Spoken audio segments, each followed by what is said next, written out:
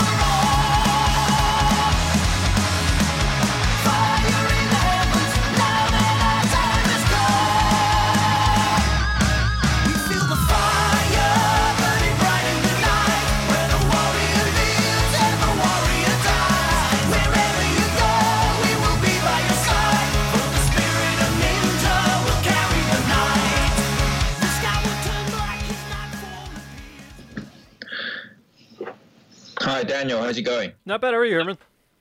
I'm good, thanks. Fantastic. Well, I figure we'll just go ahead and dive in. I know you've got a lot of chatting with folks today and probably for the next foreseeable future.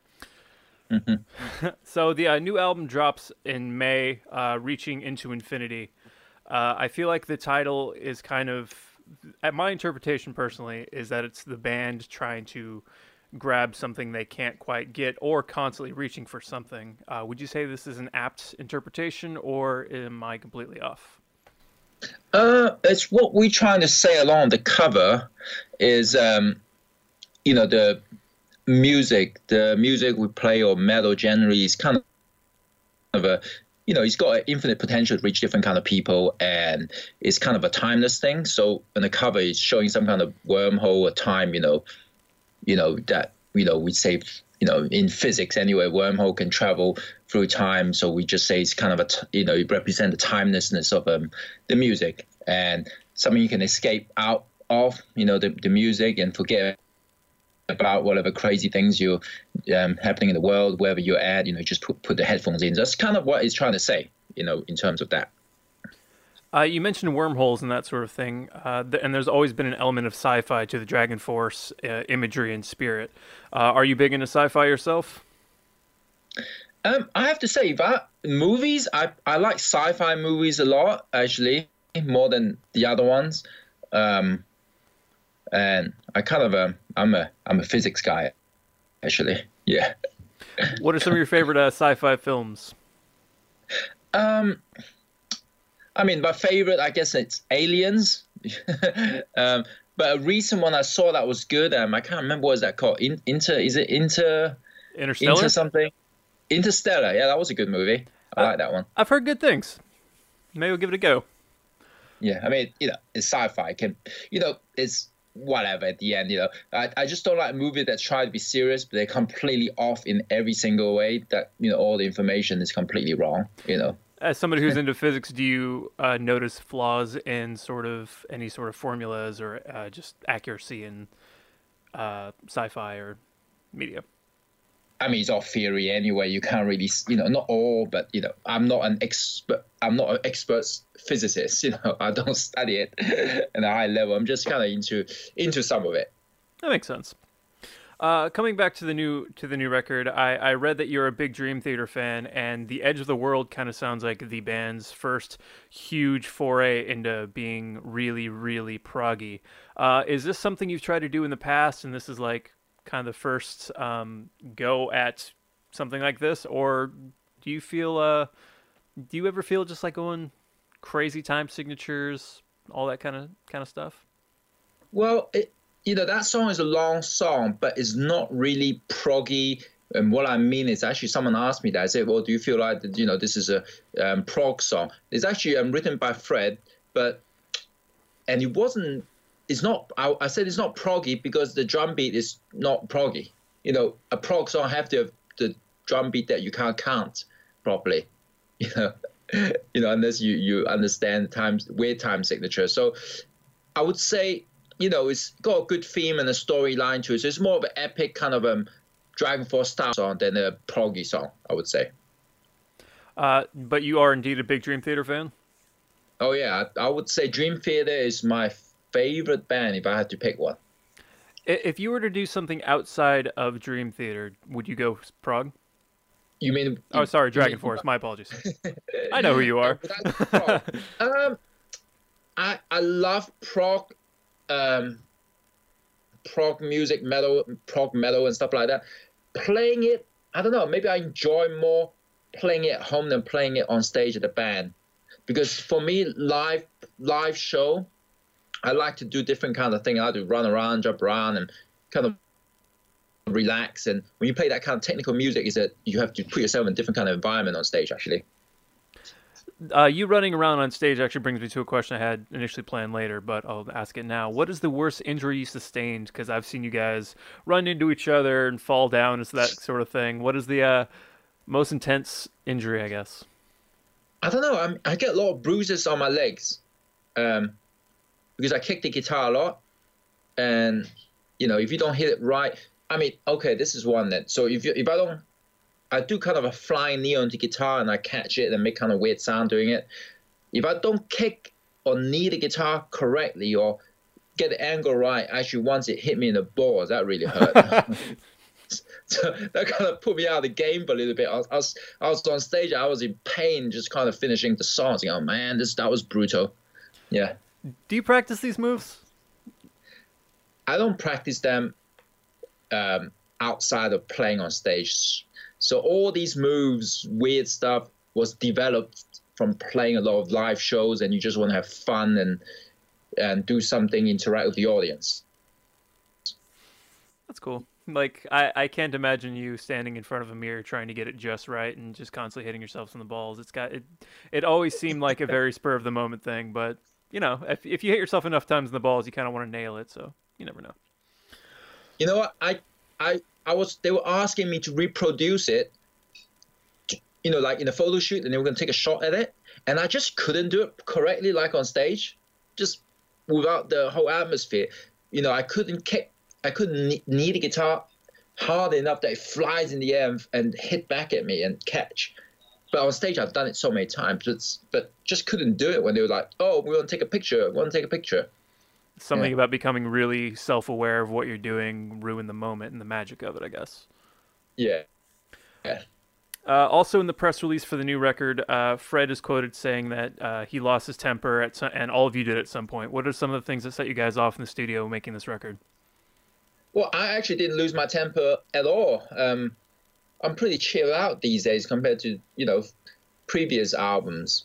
I just kind of have a different mindset these days working. I just kind of find a different zone, I think, that are able to work better. So, but some of those guys were a bit frustrated, when they're trying, they're always trying to do the best possible. And sometimes, you need to do another take. You thought, oh man, that was just 90% perfect. There was one moment it just didn't feel right. So they get a bit frustrated. But me personally, I'm kind of chilled out these days. I don't really feel it. What has you so chill these days as opposed to in the early days of the band? I don't know. I think it's from experience and learning how to work with people. And sometimes you just can't get it out at that time. So if I was to get frustrated, I just stop doing it. I don't even get frustrated. I just go and do something else and come back to it. It was also in there that Sam and Fred basically wrote this entire album. What do you bring to the studio when a song is nearing completion, or what is your role in these songs? The way I'm like the outside view guy. So I say, well, actually, this is not that cool, or this is really cool. I think we should shorten this part. And they can't look at it objectively that way because, they work on a song together, working those songs in a different way. So that's kind of how the road's been for me on the last two albums. Do a kind of outside view and do the changes after the songs was written, kind of thing. And then when we work on the songs, when we work at the song at the demo stage, that's when we start making changes together with the band and Mark and everyone. So everyone has to come in later on. You just need someone to start the spark. So in a way, you're kind of like the quality control on these albums, or the last. Yeah, I'm the annoying guy. I always have to say something about something. So, but they understand. Like Sam don't have a problem. They always ask, so what do you think? And I give my opinion with I don't hold any punches. Let's say. In a creative environment, it's probably for the best if you're trying to get the best possible product out there. So that's respectable. In the early days of the band, I read somewhere that you did the covers for them. Is this true, or is this something that's not? The covers, like the some of the visual, the imagery. I read one place that you did the cover art for a couple of the albums. I wouldn't say I did it, but all the covers, the ideas originally comes from one of us in the band.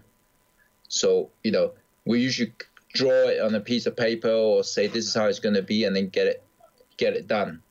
Artists that can do it really well to get it done. But maybe to talk about the production side, I mean that's what we did at the beginning.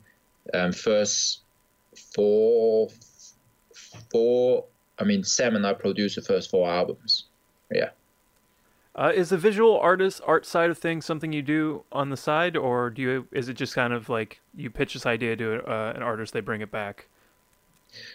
Definitely pitch it to the artist to do it. I mean, I have a good knowledge of a lot of skills on the computer, from graphics to video editing to sound editing, production, all that. But I'm not graphics. I'm not like that level. I can't make that kind of things, So we always get a professional who's very good at doing it. Yeah, editing video. I did the edits of the DVD and stuff like that, the Blu-ray release. I was comfortable with that. But making art, that's another how to say, painful journey, you can say, because it's a illogical something. It's all subjective. It's illogical art, like music.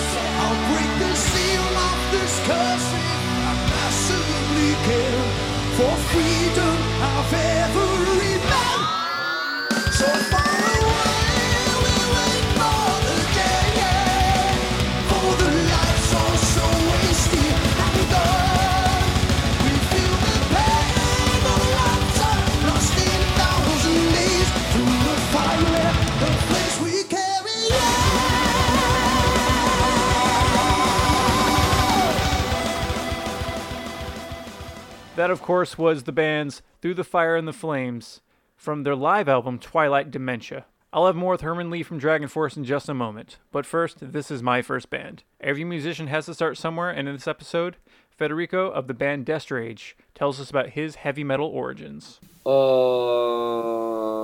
I got my first band when I was 12, and we played. It was called Pericolo d'Incendio, which means danger of fire, something like that. And but the logo of the band was like a road signal with a man farting fire. and for this reason, we actually played. How can I explain? Like comedy music, nonsense music, trying to be, funny and stupid. That was the first idea. And then I got involved in a metal band when I was 17, which was called Amniotic Count, and I played with them for 4 years, 4 years straight, and we won contest in Italy, and it's been a very good experience, to be honest. And when I quit the band, I decided that I didn't want to play metal music anymore and to focus to other things. And then Death Rage came out after 3 months. So I literally been playing no, I not been playing metal for literally 3 months of my life, even if I didn't want to. But that's what happened in the end.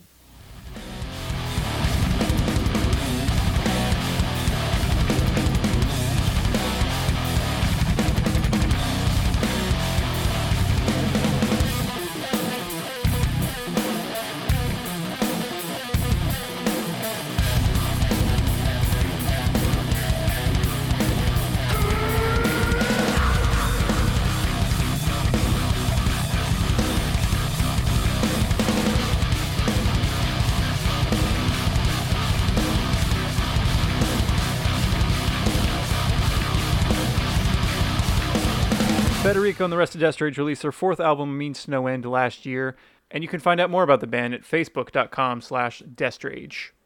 I'll have more with Herman Li in just a moment, but first, here's some of the band's cover of Johnny Cash's Ring of Fire.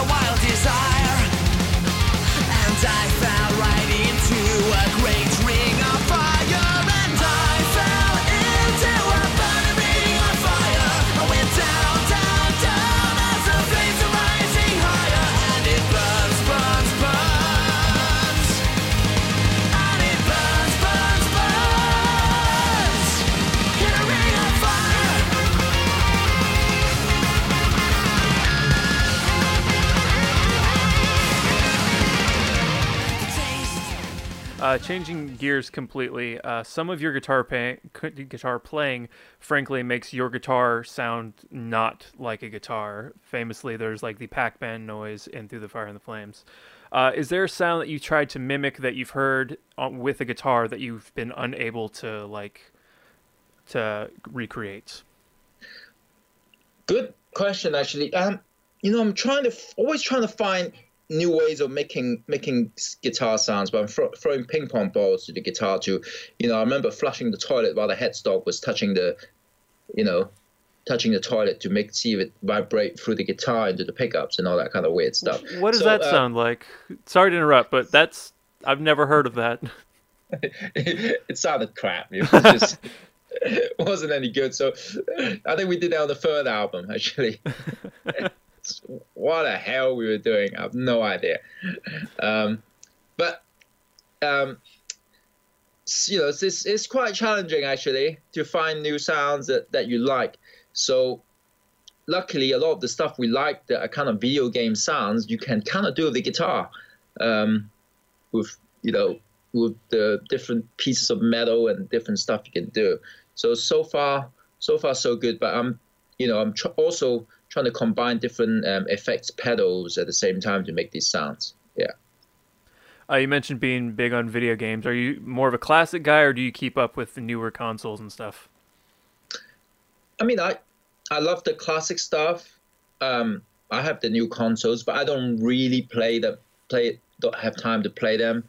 At the moment, I'm playing a driving simulation VR game on the PC. Called Assetto Corsa. It's a cool driving game that actually helps me develop real driving skills from the simulator. So I've been doing that a bit. Do you think you'd get a Switch and take it on the road with you guys? the Nintendo Switch?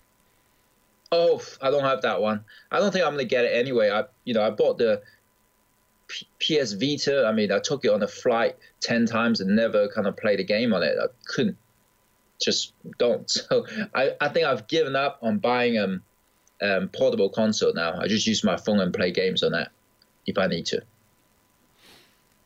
I find myself being a strictly portable guy for some reason, and I was gonna get your take on the Switch, but oh well. Well, it's I'm not into paying money early to buy buggy hardware at the moment. Yeah, that's fair. That's fair. Yeah. You guys are such a unique band, and I feel like in that regard, you guys have toured with a lot of interesting tour mates. A friend of mine saw you guys with Horse the Band, and you're one of his favorite bands, and he thought the pairing with Horse the Band was rather odd. Have you ever? What are some bands that you thought you guys were paired strangely with? You can still be a fan of them. You just didn't quite understand, I guess. Well, I thought they were cool. They were a cool fitting for the bill. I know a lot of people said that was weird. I thought, what, they had crazy keyboard player doing weird stuff, Nintendo style. They have a guy randomly shouting stuff and, playing weird guitar. That's that kind of fitting, but I guess people didn't see it that way. They wanted the glorious epic songs or something. We, I don't know, we played I guess it's weird to play the Slipknot and Disturbed, maybe some people would say. Is that a weird pair? Or with Killswitch Engage with two of those bands, two of the Machine Head. So that's equally as weird as that. And then we did Teresa's, kind of a weird, they call it battle metal, whatever they want to call it. So I don't really know. We kind of fit in with everyone. We got fast song, heavy songs, and we got big choruses. Maybe the people confused because we sing. I can see if you're at a Teresa show and you're wearing your body paint and you're getting ready to go to battle as an audience member, and then you guys, backflips and stuff like that. It might be a little unexpected. Yeah, I don't know. It's I guess we played with Epica in Europe, and some of the Epica fans have never heard of Dragon Force. They say, "Oh, you guys, is this your first album?" I thought that was weird, actually. Okay, I guess we really, some people have just never heard of our existence, so that's a good thing. They don't have to be, how to say, get their mind, how to say, they're coming in fresh. It's always kind of cool. I always kind of felt like with the Guitar Hero exposure you guys had, that you people who are in the metal scene may have heard of you, but to hear Epica fans aren't aware of you, it's really interesting. I wonder if that's something that didn't quite reach the Epica scene, or I guess it's a different scene. The whole kind of a female fronted, more classical vocals kind of bands. Maybe, I don't know. I also recently read that you and Sam worked with Baby Metal. What was that experience like? And are you surprised with their international success that they are currently experiencing? Yeah, that was a really cool experience working with them. Making the song, recording the guitars, recording the song for that Road of Resistance, and we did that months before the first album came out. So imagine how long ago that was, actually. And it took a while for the song to come out, like a year after, until the song actually came out. But they were really fun, and we kind of that was the only guest playing with Sam and I have ever done outside Dragon Force. So we thought they had something special. There was something different and fun about it, and that's why we decided to do it. We have to turn down a lot of these things actually a lot of the time, because we just pretty busy, but really made that kind of baby metal thing just kind of came at the right time at the when we weren't busy, and it was the right fun thing for us. We believed that we could contribute to that, made it good. Yeah. Your cover of Ring of Fire is something I find very cool and very interesting and rather unique. But it made me wonder if there are any other tracks that either haven't been released or have been worked on and scrapped that Dragon Force attempted to cover. No, I think every song we've played, or I mean recorded, has been released, pretty much. Apart from new stuff, not yet, but soon it will be. Alrighty, sir. Well, thank you so much for talking with me. I'm looking forward to. Well, I've actually already heard the new record, but I'm looking forward to when everybody else can hear it and enjoy it as well. Congratulations on all your success, and have a good rest of your day, sir. Thank you. Thanks for the interview. No, thank you. Thank you. Take care. All the best. You as well.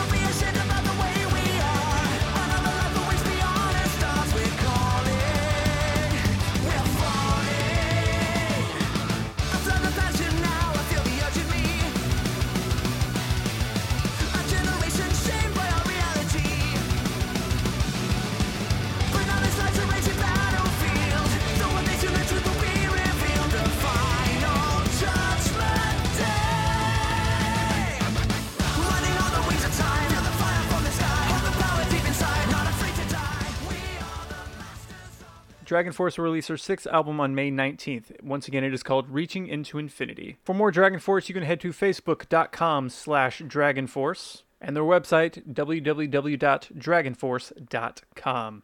I like to end every episode with a recommendation, and in this episode, I am recommending the band Without Waves. They are a progressive collective, and they've released their latest album, Lunar. It is fantastic, and here's a taste of that. This is Sewing Together the Limbs.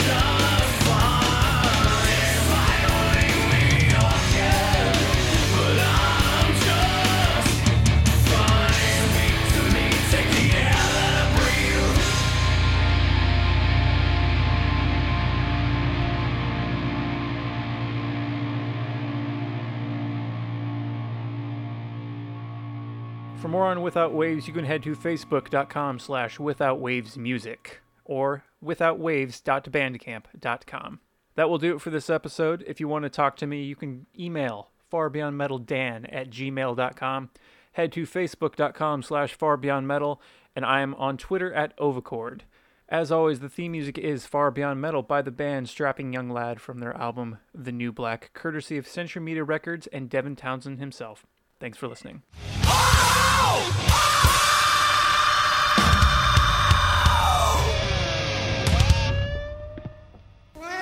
A Catbox production.